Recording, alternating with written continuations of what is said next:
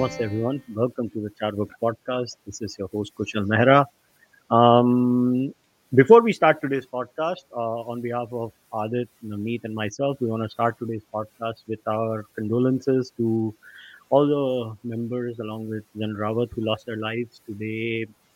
In the unfortunate plane crash, we want to thank each and every person for their service. I actually did not know about the news until few hours ago because I was busy at work. But it was an utter shock to each and every one of us, and we thank them for their service. Guy, boys, you want to say something? Yeah, I It's mean, a Navneet, you first. it's a very unfortunate incident, Kushal, and I also just got to know only a couple of hours ago. So it's a very unfortunate incident, and sincere condolences to General Rawat and all those who have lost lives.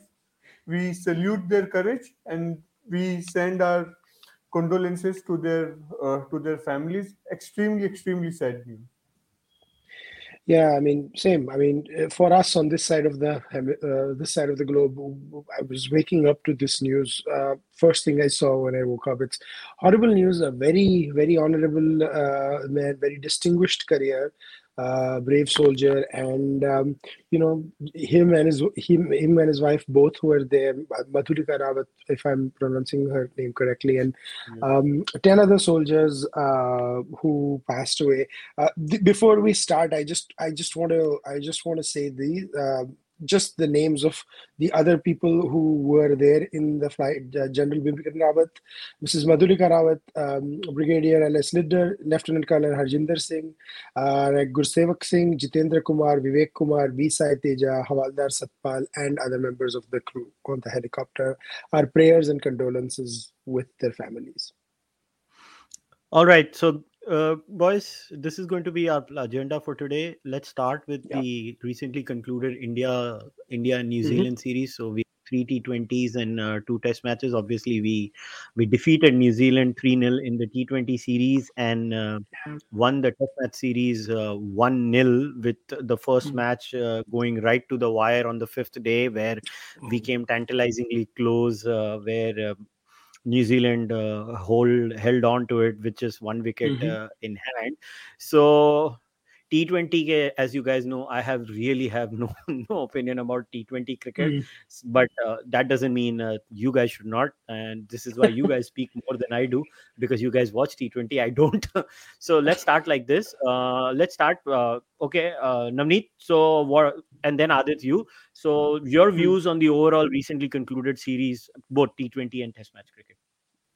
Uh, See, Kushal, New Zealand has been a thorn in our flesh, thorn in India's flesh in the ICC tournaments from last 15 years. If I remember correctly, in last 15, 16 years, we have not won an ICC. We have not won a match against New Zealand in the ICC tournaments, be it the Test Championship where we lost in the final, in the 50-over World Cups and 20-over World Cups. At least I don't remember any match against New Zealand in the ICC tournaments. Perhaps India has won a one match and perhaps forgetting, but by and large, our record against New Zealand has been abysmal in the ICC tournament in the last 15 years. But when New Zealand come to but when the New Zealand come to England, it's a different battlefield altogether because India is a highly dominant team at home, and I mean the results both in the T20s and Test matches have not surprised me even a bit. I was expecting these results. See, New Zealand has an exceedingly win against us in the ICC tournaments, but outside ICC tournaments, India have had the upper hand.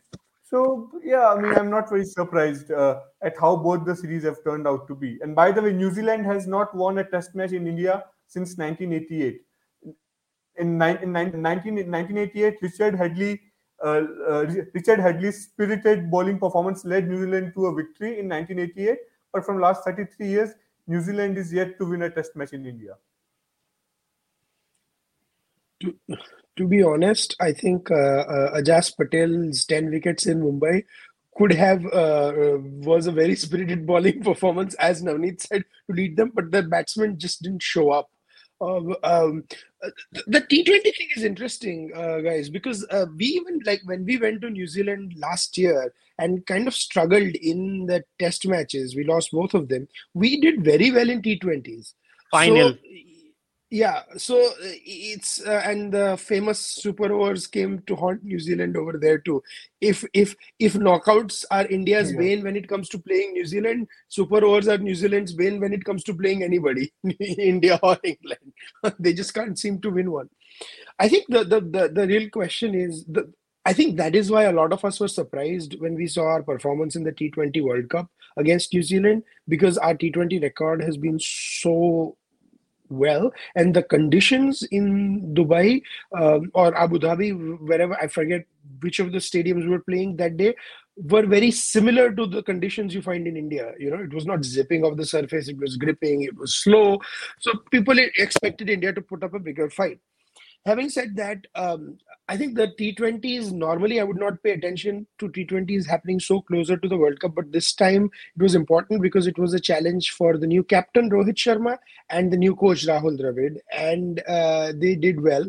I think one must also acknowledge that the New Zealand team were fatigued, having lost the final the way they did, and the amount they battled throughout the World Cup. It's not an easy task to just come 3 days later and start playing the T20s in totally different conditions. So that was that. And I mean, so much so that I don't even think the broadcasters of New Zealand were there. Simon Dool only joined for the test series. He was not even there for the T20s. So that's how close it was to the World Cup final. And so I think it's good news. But Rohit Sharma, just before we started recording, I got the news that Rohit Sharma has been appointed the captain for ODI captain in South Africa. We'll talk about that when we talk about the South Africa series. No. I just want to no. The reason I mentioned it is that is why it was very important for an Indian fan's perspective that we do very well, because this is a trial for Rohit Sharma's captaincy in South ODI and T20. That's why I wanted to mention that. All right. So 2-3 things that I want to say. Okay, first one that stood out to me was like literally, मतलब T20 के बारे में मेरा कोई opinion नहीं है, so मैं नहीं दूंगा. Test match series. So what did you guys make of Ravichandran Ashwin being declared the man of the series? I think this is the 10th time Ravichandran Ashwin has won a man of the series award, if my memory serves me correctly. And my memory serves me correctly because Ravichandran Ashwin himself said that he won it for the 10th time when Murli Karthik asked him in the presentation ceremony. So first of all, so what did you two make of it? So Adit, you first, and then Navneet. Do you guys... Okay, let me ask you more questions, and so that, because we want to focus more on the South Africa series. So first question was, did you guys agree with the man of the series thing, Adit? Second was, did you agree with the strategy of in the first test match when we declared? Because if we would have declared early, we would have had more time to bowl them out. And in the second test match, did you agree with Kohli's strategy of not giving a follow-on? So these 3 questions. Adit, you first, and then Navneet. Okay, so the first question, Ashwin, man of the series. I mean, I guess that he did have that match performances that warrant a man of the series.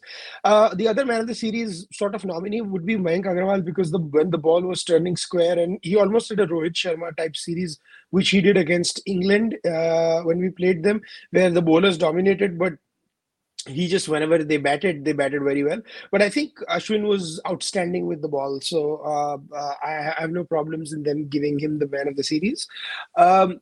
Second point to which I think in the post Kohli era in the white ball cricket, also in T20s, we saw a larger role for Ashwin. The camaraderie with Rohit Sharma was very visible on the field, and given the T20 World Cup is only a year from now, I would not be surprised if Ashwin plays throughout and plays through to the T20 World Cup in Australia in 2022. Let's not forget, Ashwin had a phenomenal tour of Australia in 2020, the last tour that we went.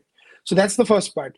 The second question, declaration, I don't know. It's a risk you take because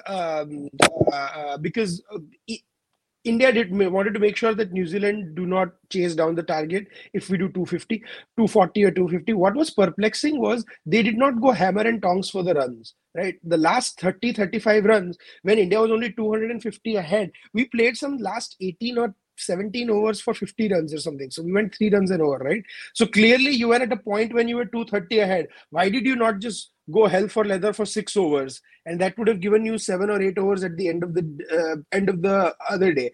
But the moot point here is when you have 8.5 overs and the last two players batsmen, a team should be able to take a wicket.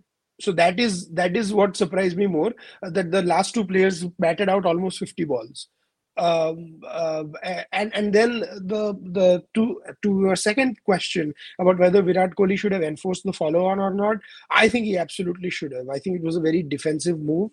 After a side has been bundled out for 62 all out, and Mohammad Siraj has bowled an insane spell. I mean, he looked unplayable in those 5 or 6 overs. I think when your bowling lineup is that charged up, you give them another go. And you see what Pakistan did to Bangladesh today. You give them another go and they'll come out from the game would have been over in day 3 very comfortably. But I suspect that the captain also wanted some batting practice. This is just the captain's behavior. theory. The captain's behavior was like, how we would do bat mera batting main karunga kind of a thing. I don't know. Navneet, what do you make it? See, I completely back Virat Kohli's decision to not enforce the follow-on because see, New Zealand were bundled out for 62 runs, right? So by then it was pretty evident that the match is more or less, the test match is more or less is in India's pocket. New Zealand is bowled out for 62 on the second day.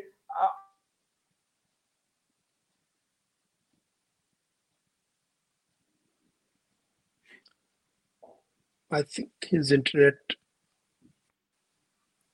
Yeah, I think he'll be back. I think his internet. Yeah, he'll be back. No, so I mean, I'll wait for Ravneet to make his point. But there was another point also that Virat Kohli's form is a concern to many Indians. Yeah, he looked very, very out of sorts. Like I don't know if it was just me. Did you get a chance to see the game at the stadium, Kushal? No, I could not. Unfortunately, I could not go to the stadium. Because I was very curious about how why Virat Kohli was I struggling. was going to go to the stadium. A friend of mine, मैं उसका नाम नहीं लूंगा. He ditched me last moment. साले ने धोखा दे दिया. I was trolling him on WhatsApp, telling him to धोखेबाज है. You should have a meme like that too, धोखेबाज है. Navneet, yeah, you were saying something is back. So I was saying that I completely back Virat Kohli's decision to not enforce the follow-on. By then, after bundling out New Zealand for 62, the match was almost sealed. And yes, I think that Virat Kohli wanted batters to have some batting practice because our batsmen, especially the middle order, has been shaky for a long time. And Pujara and Rahane in particular, who once were the mainstays of our middle order, they have been really faltering and struggling for a long time. So I think before the South Africa tour, Virat Kohli wanted his batters to have a bit more practice. So I'm totally cool with that decision because because more than bowlers, our batters needed the practice.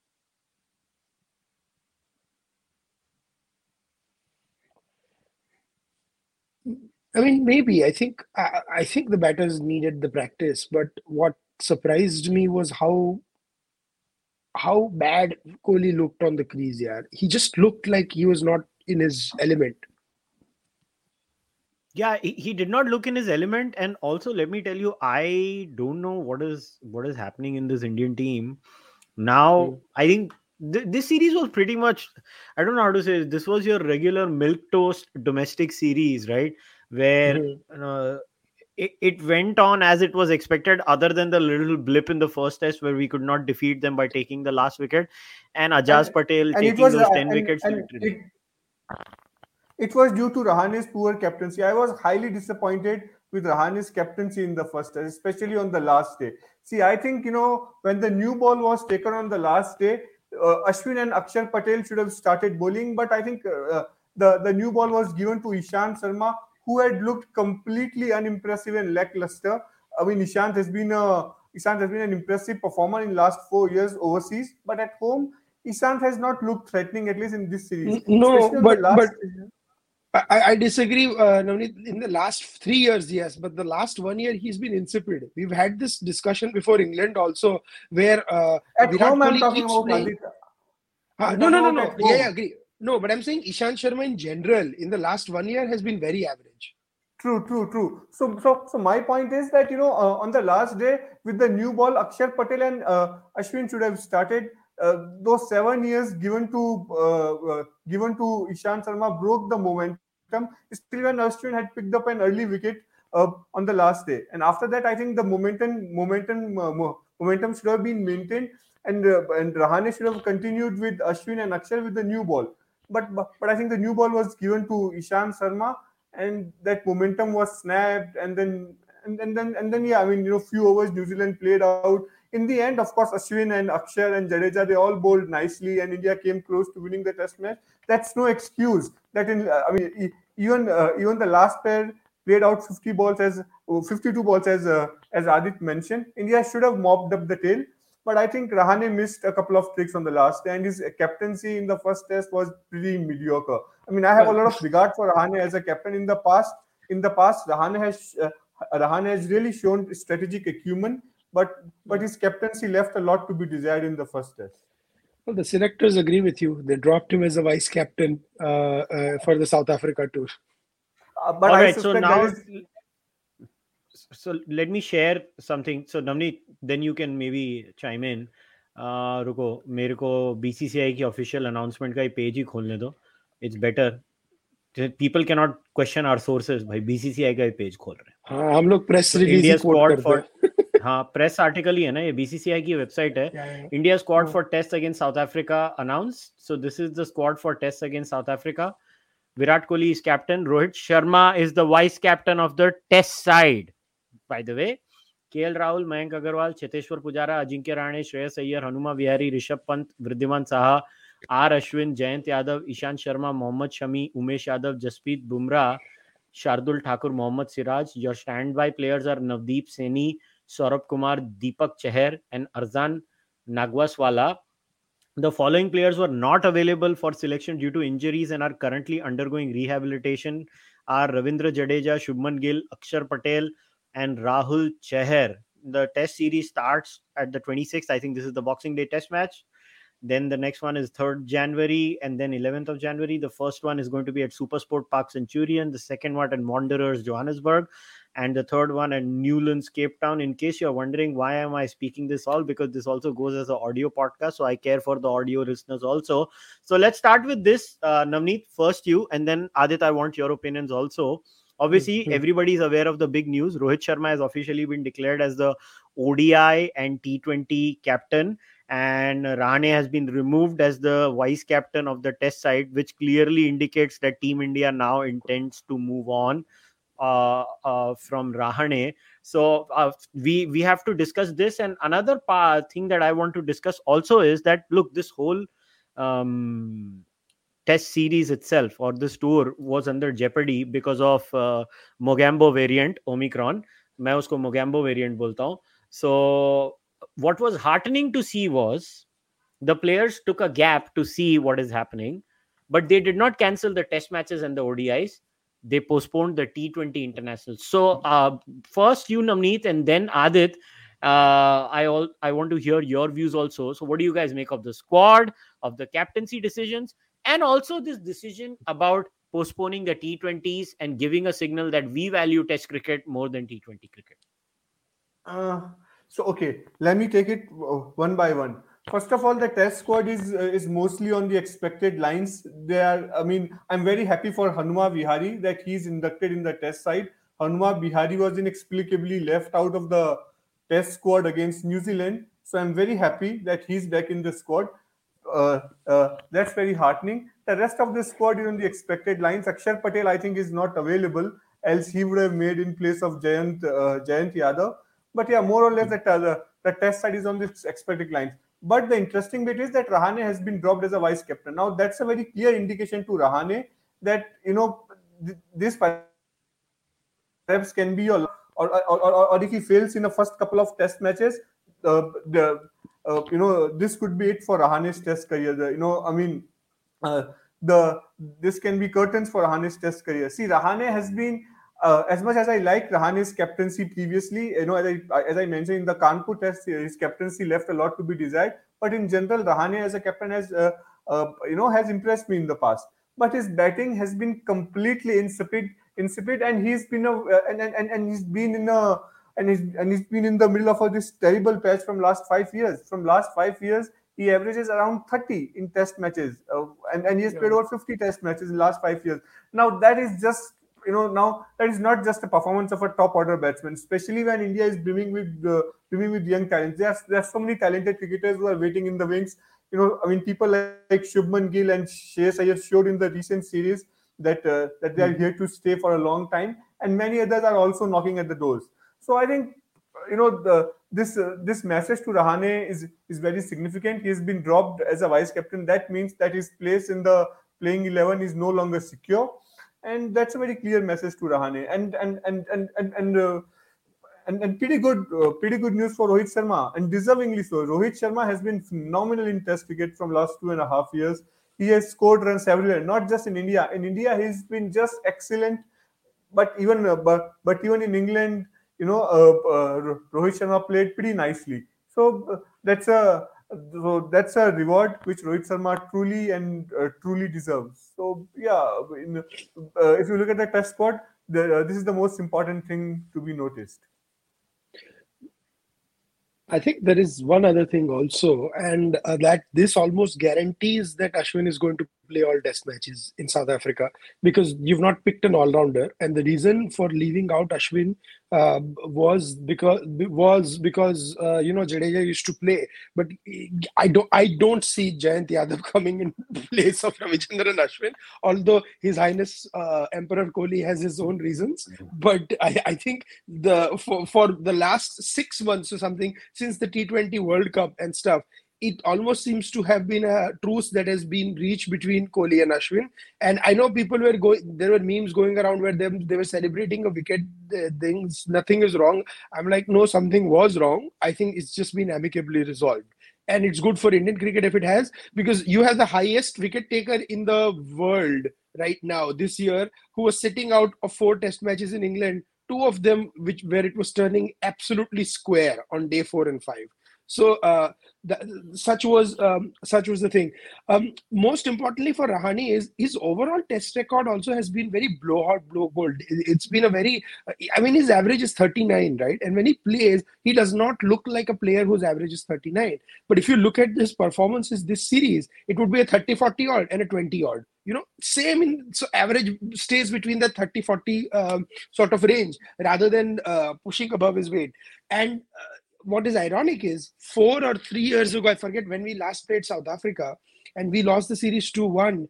Rahane was not picked in the first 2 test matches. And Rahane then came in the third test match, played a very crucial innings, and that was the start of Rahane 2.0. Now, we're back 4 years later, and Rahane 1.0 has returned. That was left out of the Indian team. And instead of the last test match, now he's going to battle for his place in the first 2. So it's almost like a big full circle coming. But what is interesting and sad is that Shubman Gill is injured again. The amount of time he spent out of the team, this was his time, right? He's impressed people, and Mayank Agarwal and him both made a case for going. But if he's injured again, with Rahul, Agarwal and Rohit Sharma being there, I just don't see a path forward for Shubman Gill in the first choice 11. Okay, now let's talk about the starting 11 itself. Now, here's the case. So let's start with this first. So I'm going to take a live viewer's question first. And I think this question was good. So the question was, how long can India maintain dominance on the performance of openers, all-rounders and bowlers if Kohli, Rahane and Pujara don't contribute? Rahane should be shown the door has already been answered, but we still need to discuss the Kohli and Pujara angle. So what do we do? And so let me add to the question. So again, Navneet, you can come in first. So what will be your playing 11? So the bowlers, baad mein dekhenge, but what will be your top 7? Okay, my top 7 will be Rohit Sharma and Mayank Agarwal will open.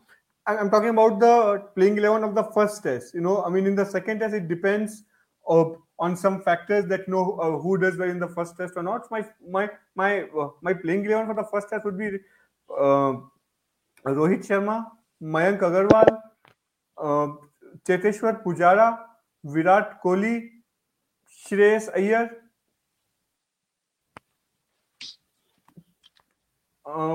Since Shreyas Iyer, and I'll give one more chance to Rahane, Ajinkya Rahane, and Rishabh Pant.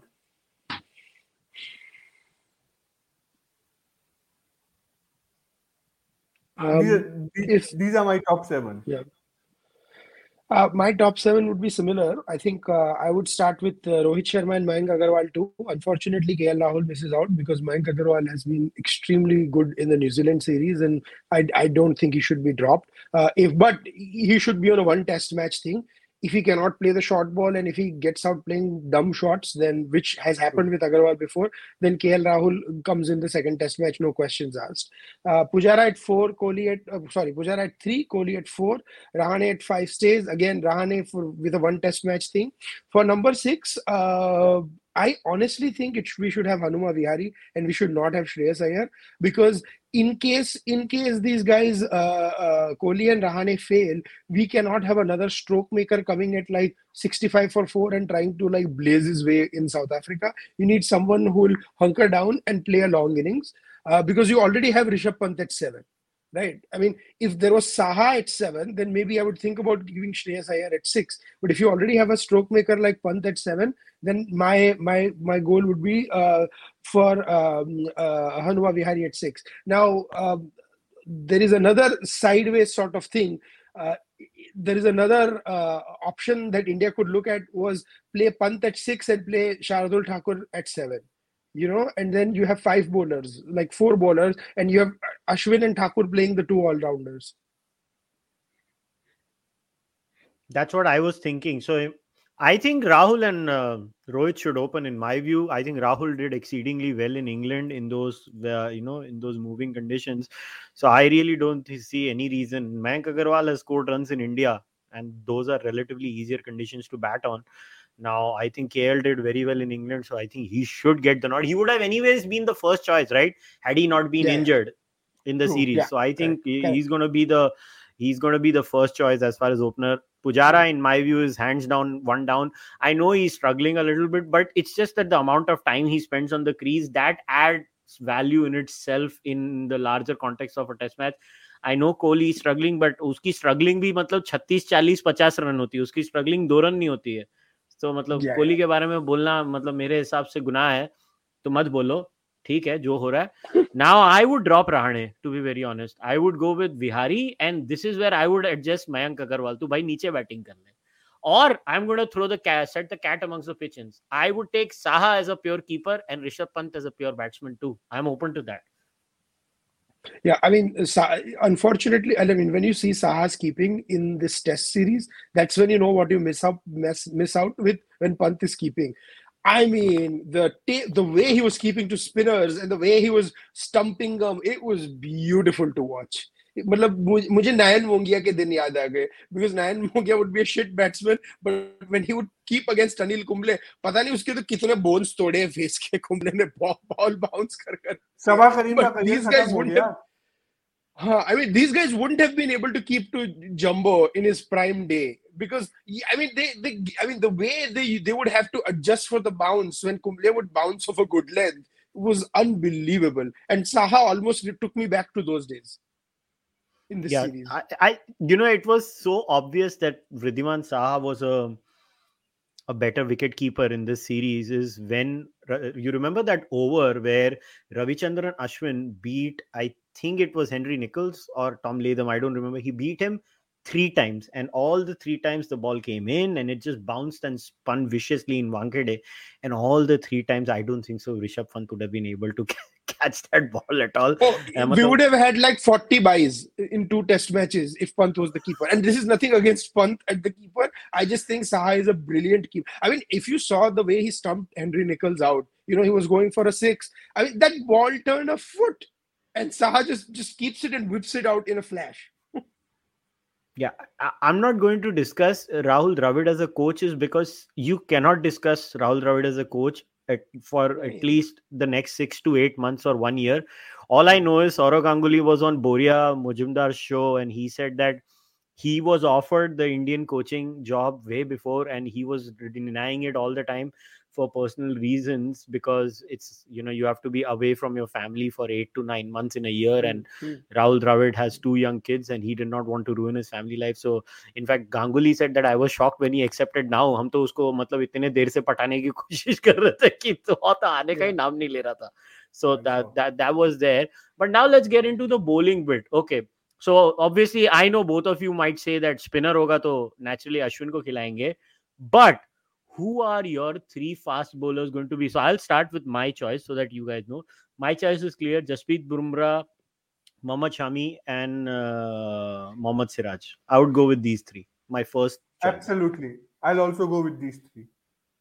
Bumrah and Siraj play all 3 test matches. Where I have my doubt is between Shami and Umesh Yadav, because Umesh Yadav brings you that raw pace that Shami does not. But आपको एक line and length bowler चाहिए South Africa के लिए, where the ball is seaming all around in in the morning session and so forth. And for I think Shami plays for that, and just his reputation. I think Shami plays in all test matches regardless, like before Umesh Yadav and Ishant Sharma. I think Ishant Sharma is just there as a backup bowler in case one of them gets injured. I just don't see him playing. And if Kohli picks him as his 4th fast bowler and does not pick Ashwin, then I don't know what I can even say. I mean, he cannot. I don't think he walks in this team. Yeah, I think so too. Now I want to talk about something very absurd that was. But but you didn't answer one thing, Kushal. We were talking about, right? Would you rather have a 6th batsman, or would you rather have Shardul Thakur? I would have a 6th batsman, to be very honest, because I don't trust our batting skills in South Africa. No, I don't. But that is why I think Thakur might do a better job than our stroke makers. मतलब जाके घुमाने का ही काम करना है, तो 30 run वो भी बनाएगा, 30 रन ये भी. Don't forget, that is what was the difference in the last test match. We were 140 for 8, और आके उसने घुमाया, and that's what turned the test match in our favor. The 4th test match against England. True, you do have a point, and I think Shardul Thakur is a very underrated all-rounder. And don't forget, Kushal, I'm going to troll all the listeners. When I put this point out before the England series, they were like, ha, Shardul Thakur khelega, kya difference karega, when I made this point before the England series. And I'm like, who's laughing now, people? Sorry, I just had to do a humble brag because of the vicious trolling that I received in that podcast for suggesting that he should play at least 3 test matches. Okay, I don't know what to make of this news item, but I read this on some obscure website. I mean, so the BCCI made this announcement that no pork and beef in any form, all meat items should be halal, and the new dietary plan for the Indian cricket team. दुनिया इस पे outrage कर चुकी थी, मगर I mean इसके ऊपर अभी current status क्या है भाई? BCCI has rubbished this. BCCI rubbished this news. BCCI says that it has not issued any such statement or any such. BCCI has rubbished this news. Yeah, this is why I brought it up, because I wanted to put it on record. Because क्या होता है मालूम है, things just stay in the sphere forever in the internet. Yeah. Unrelated, I think Ganguly must have said that the only thing BCCI will regulate when I am the chairman is fish, nothing else. And even Dada will agree with me when it says that. Man. Jokes apart, when I had read this news, I was shocked. No, I mean, I'm glad that BCCI clarified this, because this was honestly a very dumb sort of news item. If certain cricketers have their personal preferences, BCCI should communicate that with the host boards or the host associations, and they should be accommodated. No one should be forced to do anything. But you don't set policies for a team that represents an entire country. Yeah, that's just rubbish. Yeah, true. Okay, now let's get into. Okay, by the way, I saw the highlights of West Indies versus Sri Lanka, 2 test matches. I have to say, look, these are my observations only on the basis of. I'm applauding you for watching them. नहीं, मैंने dedicated manner में पूरी 1-1.5 घंटा spend करके first test और second test की highlights देखी. करुणारत्ने को छोड़ दो, जो श्रीलंका का कैप्टन है, उसको साइड में रख दो, ठीक है. ये क्या हो रहा है? ये क्या गंद है?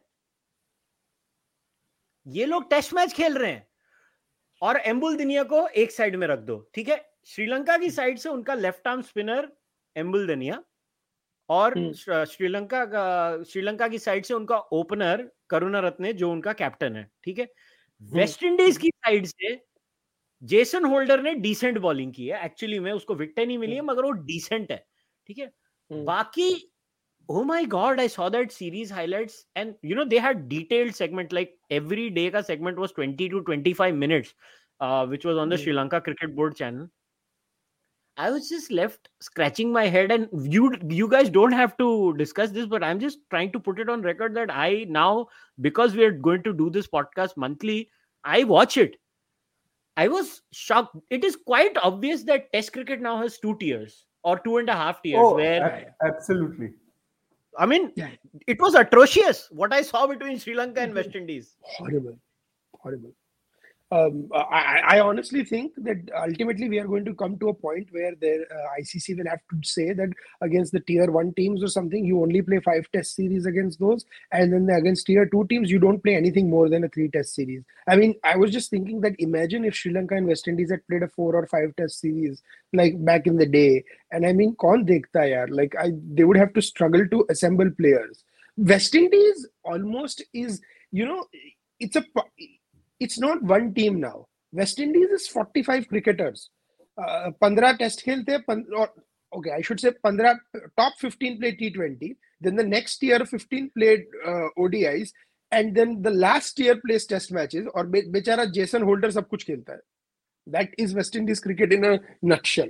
I mean, remember those days, Kushal, when you could actually remember each and every member of the West Indian squad, right? Like, we knew who freaking Mervyn Dillon was, Franklin Rose was, Nixon McLean was. Rose ने तो हमारी बर्बादी की थी वो Barbados test में. हाँ भाई, so that's what I'm saying. You remember that, right? Leon King. Take the fast. Yeah, like Leon King, exactly. And these are like early 2000s players, right? Now you look at the West Indian team, you cannot, like, पहले तो मैं अगर ये पूछूंगा कि who is the wicket keeper for West Indies, किसी को पता ही नहीं चलेगा. एक में कोई शे होप है, एक में वो दिनेश रामदीन है. I mean, there are just multiple things. है ना वो डिसिल्वा है अभी खेलता है. Joshua De Silva. Sorry, Joshua De Silva. Yeah. So that's exactly my point, right? Like, no one knows. And when World T20 dekh raha tha, Ravi Rampal, I was like, oh my god, he hasn't retired. He's still there. He came back to play T20 cricket. I mean, I'm good. I'm happy for him that he hasn't retired. But that was my first reaction. I was like, yeah, abhi bhi khelta hai. Acha, good. Okay, somebody has asked this question: how much do pitch conditions influence Indian team selections for overseas tours presently and in history? As it seems that is half the battle. Look, they do obviously come into the fact, right? It's not like if you're going to South Africa and Australia, they don't carry a larger spin quartet. They carry more fast bowlers. So obviously these things do come into considerations. I mean, it's an obvious thing. Just check the home series selections and compare it to the overseas selections. But I'll tell you this, India also suffers from a problem since we've been doing a lot of well overseas, that we try to we don't play to our strengths, right? Like now, New Zealand doesn't pick spinners in New Zealand conditions because their spinners are not world class. I mean, Ajaz Patel did what he did, but he's not played that many test matches. So maybe in Ajaz, they have found a world class spinner.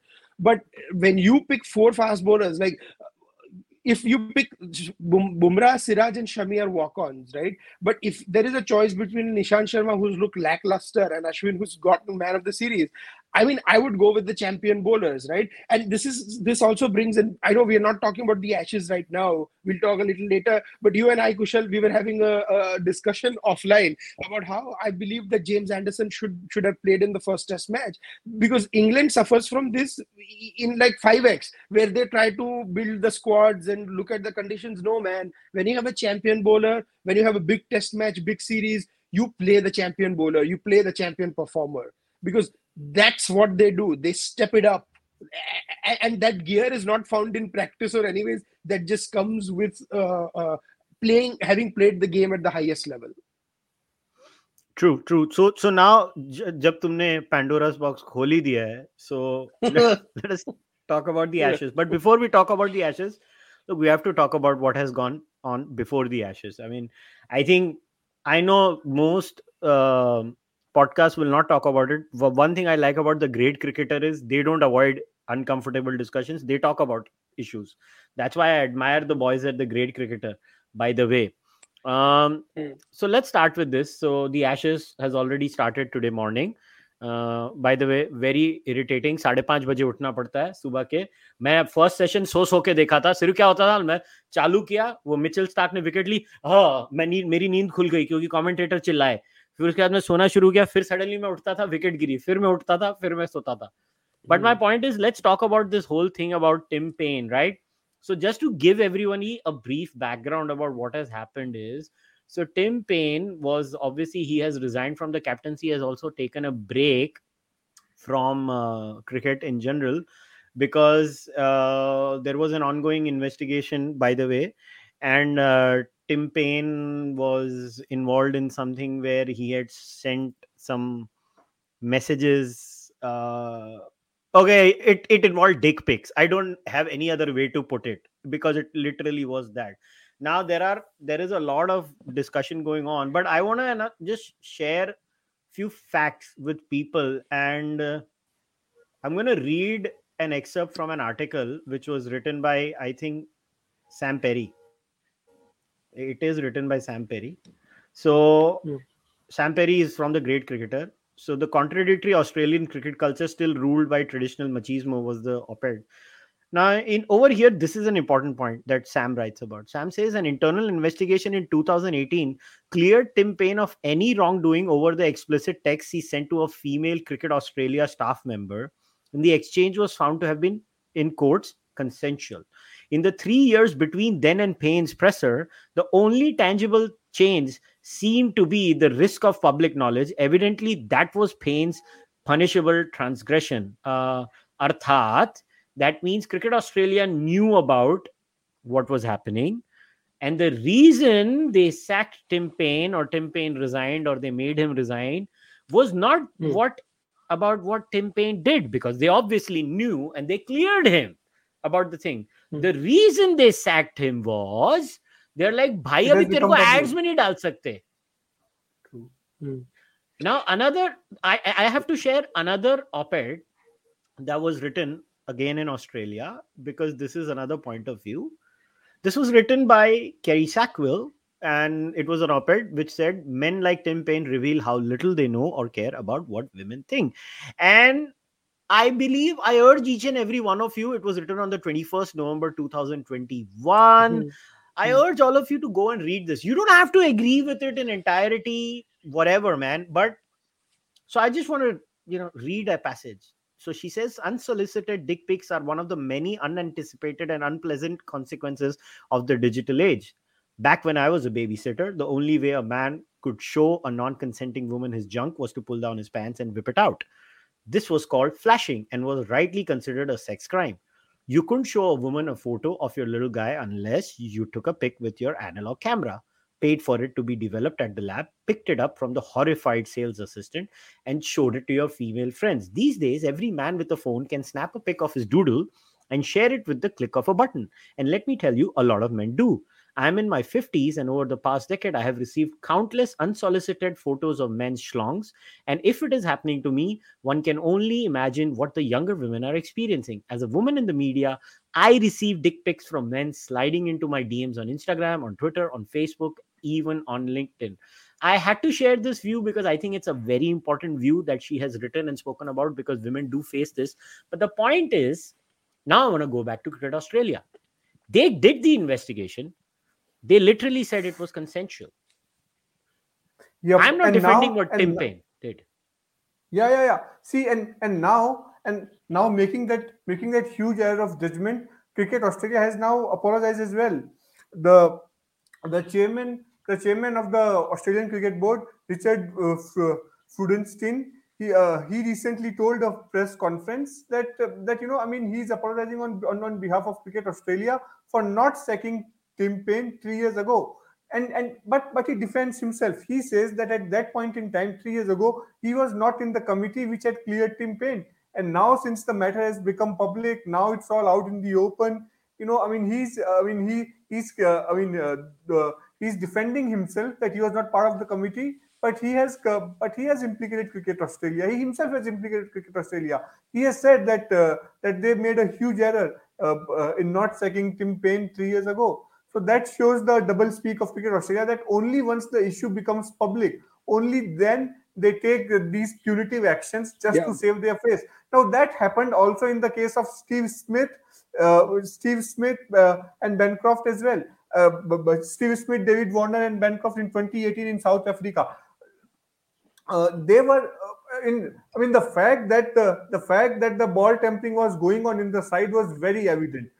I mean, Steve Smith, Bancroft, and David Warner only apologized when they were caught in the full public view. And then Cricket Australia took a very severe. I think the punishment which was dished out to them was extremely severe. The ban was just too much for that kind of transgression. They should have been punished, but that ban was too much. So what I'm trying to say is that Cricket Australia doesn't take stock of the rot in the system earlier, and when the issue and when these issues come to surface, they overcompensate. They overcompensate by dishing out such severe, savage punishments. Initially, had they taken stock of the Tim Paine's issue 3 years ago, a lot of things. They could have saved their face easily. That committee, obviously, now it has been proved, was a complete hoax. So Cricket Australia should stop overcompensating by dishing out severe, savage punishment once the issues become public knowledge. There is a rot in their system, and I can go back to the 1990s as well. And in 1990s, match fixing was rife in cricket. Everyone knows no country was untouched and unsullied by the scourge of match fixing. In the 1990s, Cricket Australia came to know that Shane Warne and Mark Waugh had taken money from a bookie to provide pitch and weather condition. I think they got to know in 95, 96 only. But they didn't make it public till 1999. Only when some reporter dug out the story, then only Cricket Australia apologized for it. Shane Warne and Mark Waugh apologized, and then they were fine. But Cricket Australia was aware that they had taken money from bookie in 1995, but they completely hushed up the matter. They covered up the matter. So yeah, Cricket Australia really needs to get its system in place. Instead of overcompensating once the issues become public knowledge. So there are two things here, Kushal. First, and I'm not comparing this. I want to put it like a very big disclaimer. They are not the same issues. But I find the attitude of both the boards, right? I see in terms of covering up what I see no difference in what they did in Tim Paine to what Yorkshire has done with the whole Azim Rafiq issue, right? Because ultimately, it's like when it came to light, suddenly now they are acting and banning people and stuff. But it's told there is ample evidence that Azim Rafiq talked about this. Adit, let me narrate the entire incident. So can I do that so that because we were anyways going to discuss this and it was part of our agenda. So can I share go it ahead. so that you can share it? Let me complete the quick point on Tim Paine thing, and then I'll go ahead and talk about Azim Rafiq. Otherwise, I'll lose my chain of thoughts on that. Okay, on the Tim Paine issue, right? There is this whole debate about what is immoral, what is illegal, what constitutes as illegal, and who classifies whether some action is within the spirit. I mean, I have no question in my mind that there should have been some consequences for what he did, not just for this, because there should have been a proper investigation. My conspiracy theory is the reason why nothing was done 3 years ago, and this doesn't justify anything, is because Australian cricket was going through the whole Warner and Smith issue, and they're like, We don't want another scandal to come out.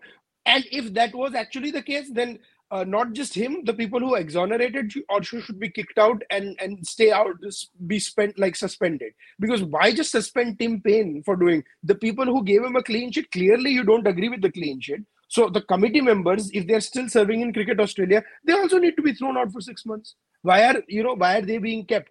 So this is the most important part. all of this nonsense that has happened, I wouldn't say nonsense, but thankfully it's all come out. And, because of that, Cricket Australia is forced to take an action. I think Australia has landed itself in one of the best guys to lead the team in Pat Cummins, because I don't think अगर ऐसा कुछ अगर नहीं होता तो Pat Cummins would not have been elevated so easily, like so quickly, to be the captain. But I for what reason I don't know, world cricket seems to be very squeamish about having bowlers as captains, although there has been ample evidence that bowlers make far better captains than batters. All right. So, I want to talk about this. This is a moral conundrum, and we don't have any good answers in this issue. Anybody who comes and says sending dick pics is fine is ridiculous. I mean, come on. It is Yeah. absolutely nonsensical. You can't do this to anybody.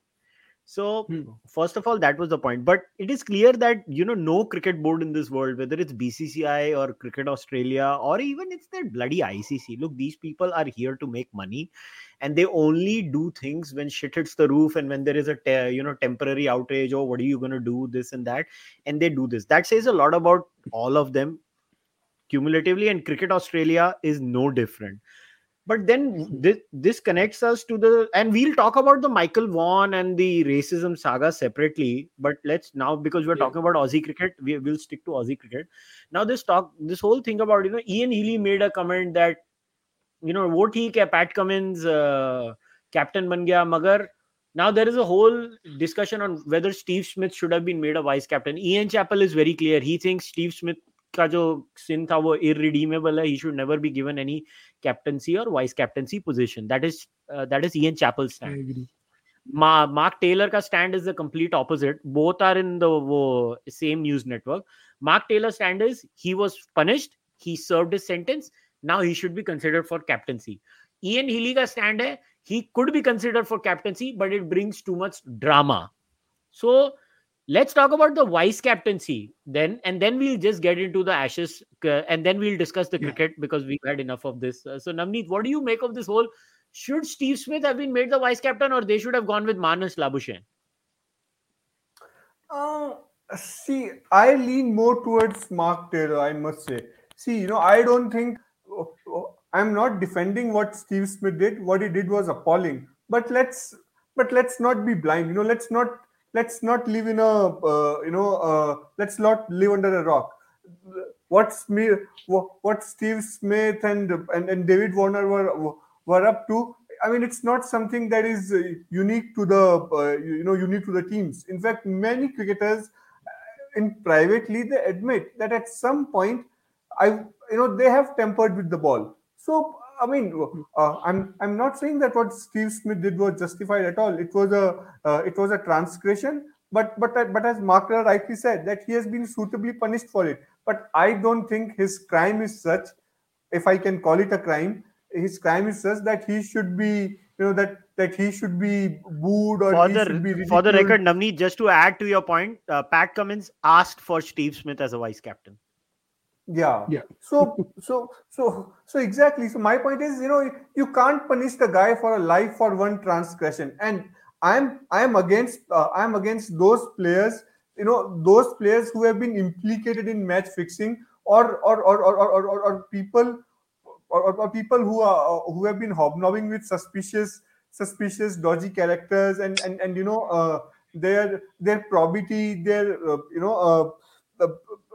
integrity are under if their probity and integrity are under strain, are under scrutiny, those guys should not be made captains or vice captains. For an example, I always give that example. In 2000, Justice Qayyum, in his diluted report, clearly said that people like Wasim Akram and Waqar Yunus should never be made captains.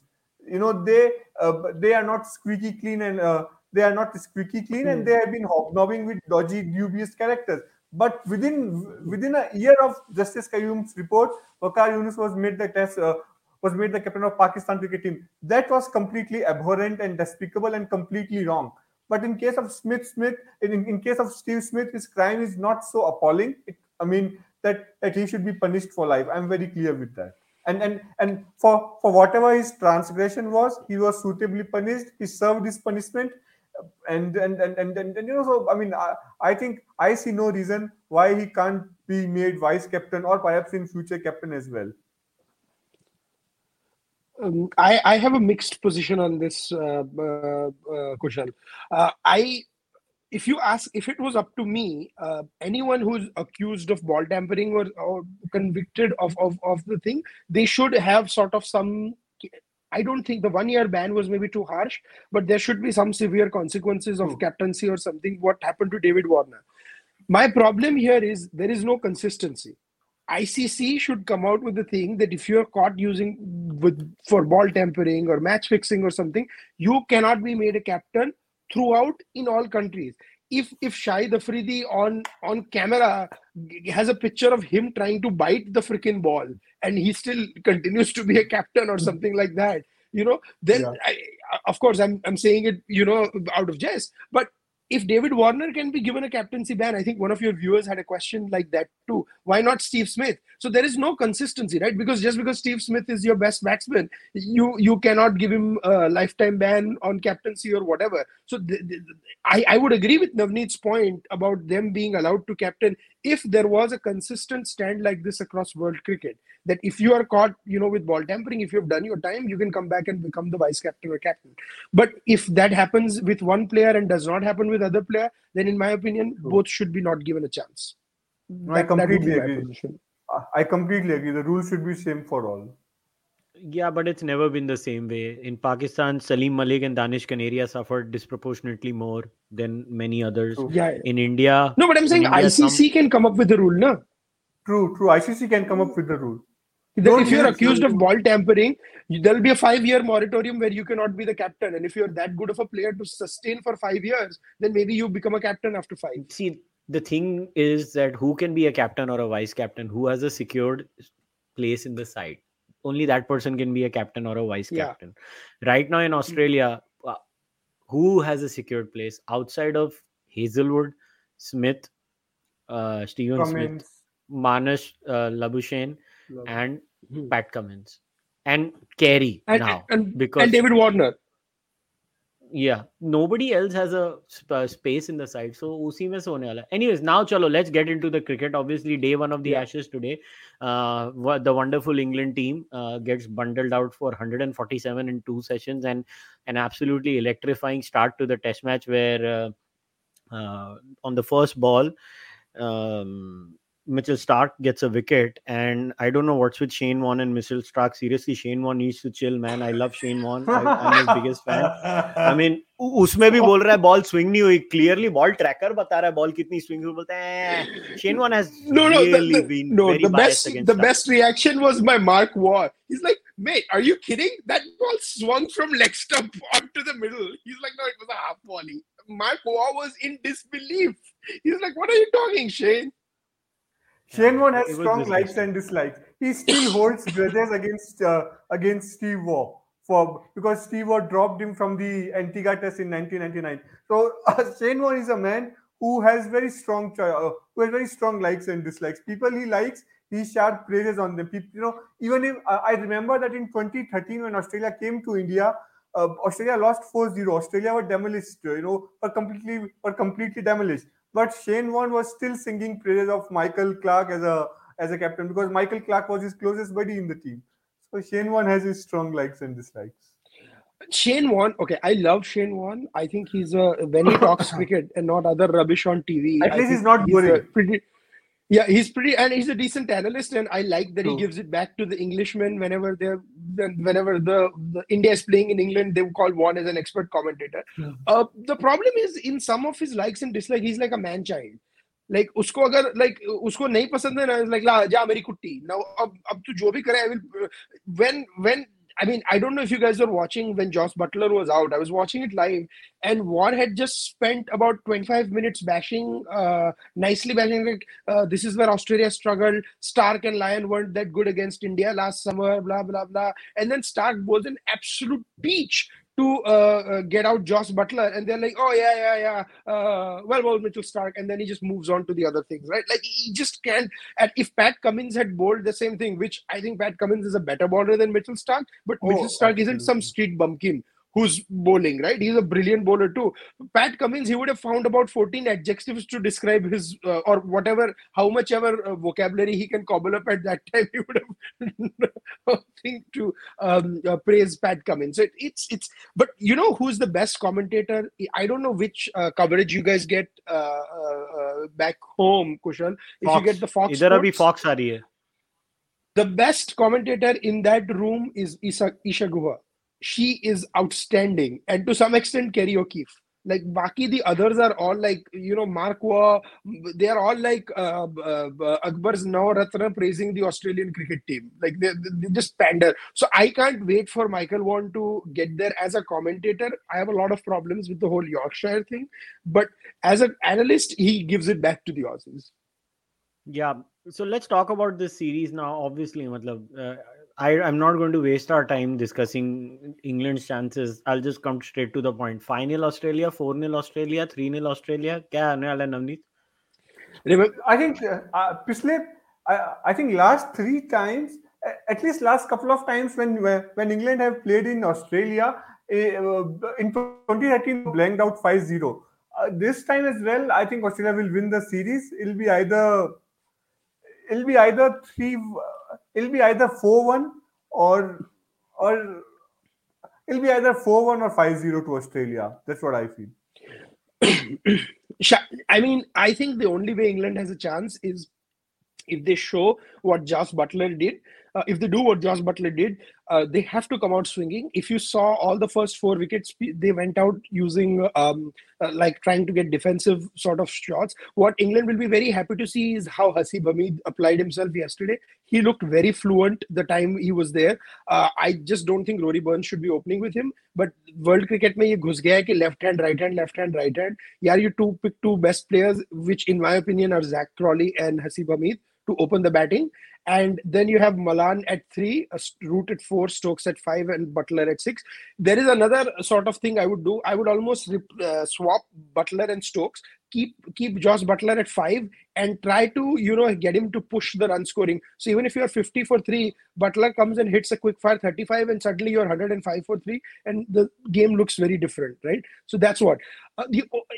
I don't think it'll be 4-1 to Australia. I think it'll be either 3-1 to Australia, or there is a chance of it being 2-all. The reason I say it's 2-all is this Australian lineup cannot play spin well. They just cannot, right? I mean, they struggled, except for Steve Smith, they cannot. And Steve Smith will struggle against James Anderson. So by the SCG test match, if England is 2-1, this is not to suggest that England can play spin, but I just don't think, I think Jack Leach in this form is a better bowler than Nathan Lyon when the ball is turning square. You saw that in India also. He actually managed to trouble quite a few Indian batsmen, right? So if the game happens to be in SCG and Australia is 2-1, and England like manages to put in like a 350 or a 400 run first inning score, England has a chance. But this is if Josh Butler and Ben Stokes and Joe Root have to fire with the bat, and they have to stop doing this nonsense about rotating players. James Anderson on a green top, man, when it was swinging, first of all, what the hell are you doing asking like batting first when it was overcast? And what the hell are you doing dropping James Anderson? Just think of it, if James Anderson was swinging the ball and if Australia was 20 for 4, you know, even if he would not play in Adelaide, look at the England confidence level that would have gone up. So I don't know. It almost like, this is why I hate like leaning towards England in the Ashes, because Australia just turns up to play in these big games and England is like, you know, how India was in the 90s.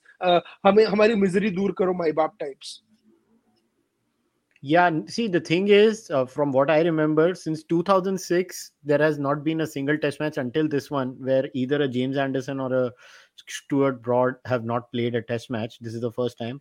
Stuart Broad to theek tha. I don't know what the hell they are thinking. Anderson ko ye log ne ye test match mein nahi liya. I just think England. No, Broad also. No, I think it has to be. If Anderson should have been dropped, Broad should have been picked. I mean, you cannot. I mean, it was swinging all over the place in Gabba. Like, did they forget Shardul Thakur and Natarajan took wickets at the Gabba, 10 months ago? And that was at the heart of the summer. Abhi Australian summer shuru nahi hua. So यार उसने batting क्यों select की? सबसे बड़ा point है उसने batting क्यों select की? Navneet, don't you think they should have bowled first? Oh, absolutely. I completely agree. And the thing is, see, I understand that England now wants to use James Anderson very sparsely and very,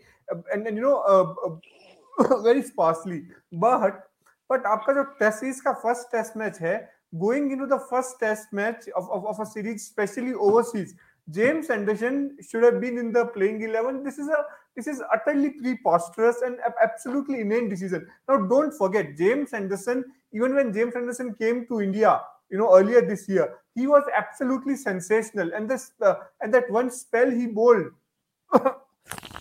was simply unplayable. So even on Indian pitches, James Anderson is still very potent.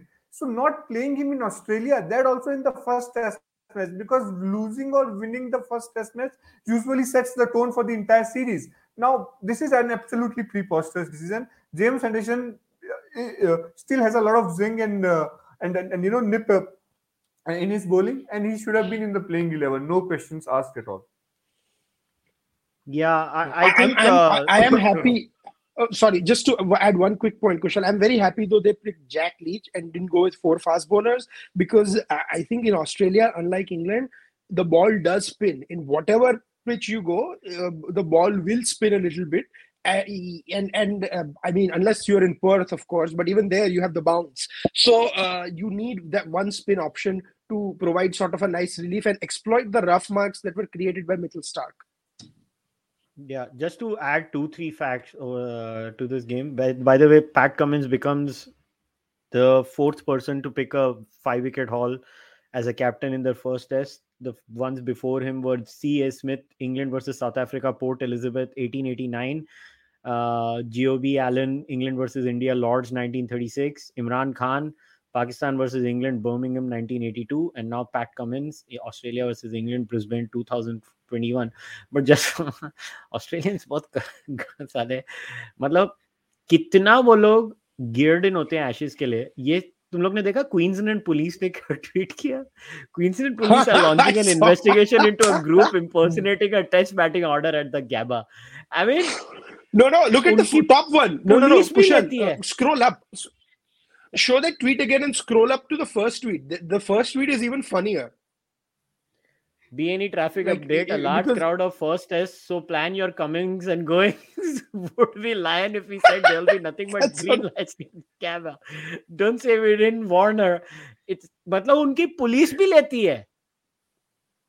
Yeah, it's brilliant. It's and not just that. Like if the whole atmosphere, right? Like I forget which person said it. I was watching Sky Sports, and Hussain and Atherton were saying it's a pity that Hussain and Atherton are not commenting on the series. I think Michael Atherton should be there in the commentary box.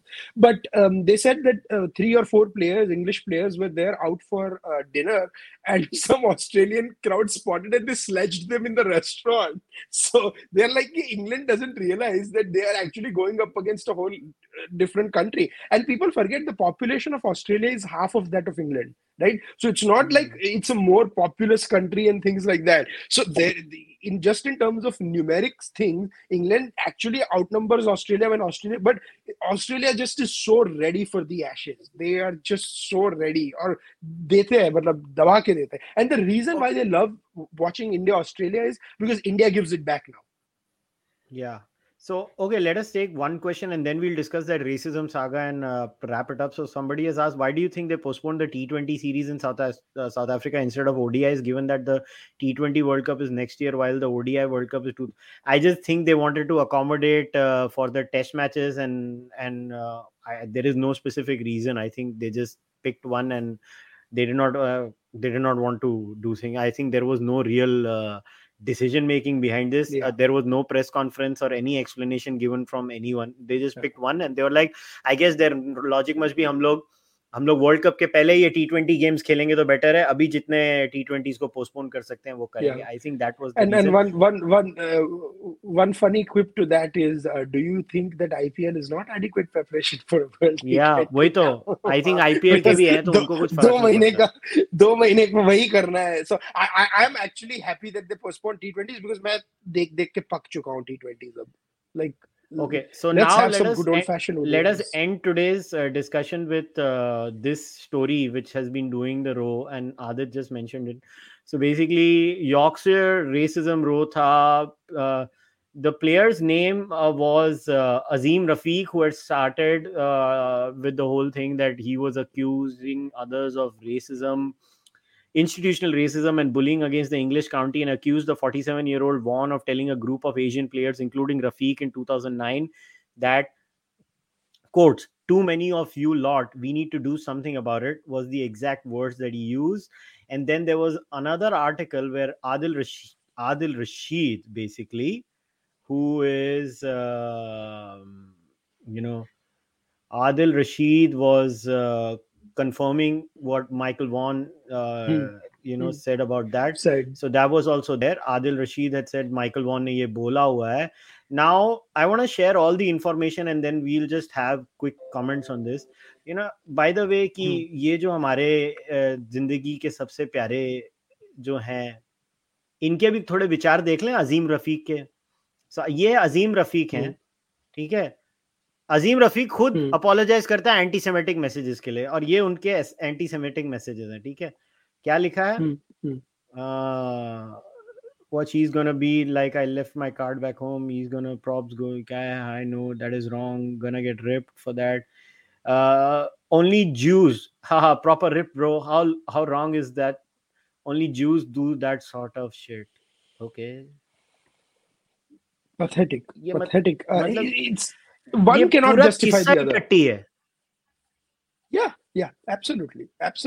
And what Michael Vaughan said, if he said it, is reprehensible. It should not be encouraged and stuff, and there should be consequences for those statements if it's corroborated. He denies it. He denies the thing, and my opinion of him as an analyst is completely is unrelated to this. I still believe he's a decent analyst and talks about the game and stuff. But if he said what he did, and if it's proven, then there should be consequences, no doubt about it.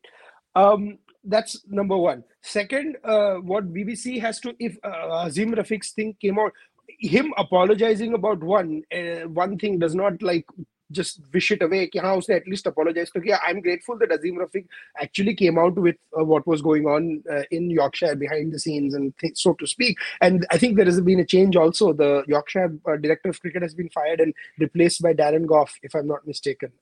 ये भी पिछले एक आधा हफ्ते में हुआ. And hopefully there's a change in attitude. I know this cricketer is not going to talk about their time at Yorkshire, but I almost want to know what Sachin felt about his time at Yorkshire. He ostensibly loved it, and Yorkshire actually did not sign. He was the first international player to resign because they had that attitude. We will not sign people from outside of our region or our county. But Geoffrey Boycott, a very proud, bullish Yorkshireman, actually started this whole thing to get Sachin on board, and that's what has changed it and there. But if the attitudes in the country cricket club hasn't changed, I mean, they need a wake-up call. The world is moving, and they should too. They don't need to stay in their white rose sort of thing. That's their white rose is their symbol, I think, if I'm not mistaken. Yorkshire. But the issue here is also that we start focusing on one individual, one instance, and one thing rather than addressing this issue as a whole in the game in general. If the game is being plagued by this, what are they doing by just targeting this? Look, I don't know how else to say this. Is racism an issue? Yes, we should talk about it openly. But there is, I don't know how to say it, but with this whole Black Lives Matter thing, players kneeling and doing, there is too much of a performative aspect to it. I'm going to say something that might piss people off. I think it's time people realize even brown people can be racist. And I know it sounds very unpopular. अभी गोरे की ठुकाई हो रही है तो गोरों को ठोको, मौका मत जाने दो, मारो इसको मारो, kind of. I think there is a lot of piling on. I don't know why Azim Rafiq's anti-Semitism is less of a crime than what they faced. My point is very clear. Discrimination is bad. Human beings suck at some point of time. We are becoming better as a society again and again and again and again and again. we will go on becoming better. What happened in Yorkshire would not have come out if not for the performative aspect for Black Lives Matter. So in a way, Black Lives Matter can claim, hey, look, see, हमारा कुछ तो काम आया, Yorkshire का saga बाहर आया हमारी वजह से. And also, there was this documentary of Mark Butcher. I don't know if you followed the documentary. There's this whole documentary also Mark Butcher ki aayi. I think it was a very painful experience. I was really saddened by watching it. Racism is an issue. Brown people have faced it. A lot of people have faced it. In South Africa, the complete opposite of that is happening in the extreme sense, where now good, capable white players are not able to find a place in the South African side. What are you going to do about that? Michael Holding said a very interesting thing, that in India you don't have racism, because racism by definition is one race against the other race, but their colorism does exist, and I tend to agree with him that it does exist, colorism, and sort of what we are seeing in South Africa also, against where some Indians are being targeted, by the population. Like there are many sort of news reports coming out, is also sort of colorism or race. I don't even want to call it reverse. It's racism, right? One race against the other. But within that, if there is colorism, then yeah, you have to absolutely. यार India में fair and lovely or fair and handsome बिकता है यार. No, and Darren Sammy said that, na, कि मुझे dressing room में काला ऐसा कुछ कह के बुलाते थे, which is pathetic. And I'm quoting this, right? I mean, there is no way I'm endorsing this. I think it's pathetic if you said. Ishan Sharma और सबको उसने allege किया था. Yeah. So that is pathetic. Like if it was, yes, if that exactly was said. So you're right, Kushal. I think we are just all living in the moment where एक case आ गया तो सब टूट पड़े, herd के जैसे. But they are not addressing the main issue at hand कि कुछ situations problematic है हमारी society में भी. Yeah. Okay. चल एक last question लेते हैं. Sorry about that. I think Navneet's internet had gone caboose. But एक last question लेते हैं, Adit, and then we'll wrap it up. How do you look at India's fixture in the World Test Championship? Some analysts feel that other teams have easier away series as compared to India. I don't think so. I think India is doing the right thing. South Africa, this is our best chance to win in South Africa. I think nothing better can come out of it. What do you guys think? I mean, I completely agree. And if India has a different draw in the World Test Championship, then in a strange way we are to be blamed for that.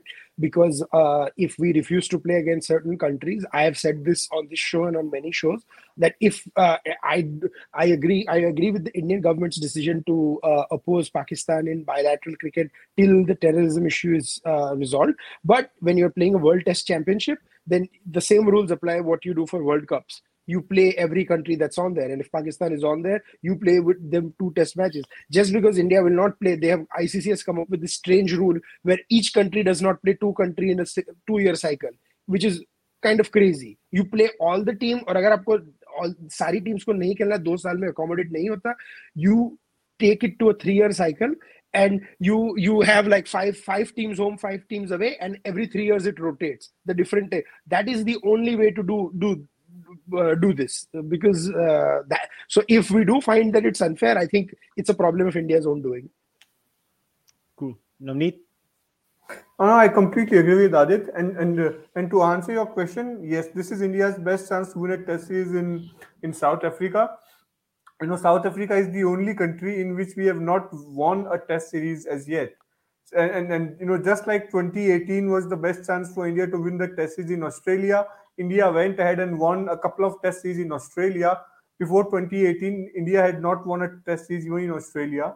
So this time, yes, on papers, Indian team is looking far more formidable than their South African counterparts. But yeah, I mean, I'll still be a little wary because in South African conditions, Team India has mostly flattered to deceive. So I'm keeping my fingers crossed. And yes, I mean, this is perhaps the first time I'm seeing that India is going to South Africa as favorites to win the Test series.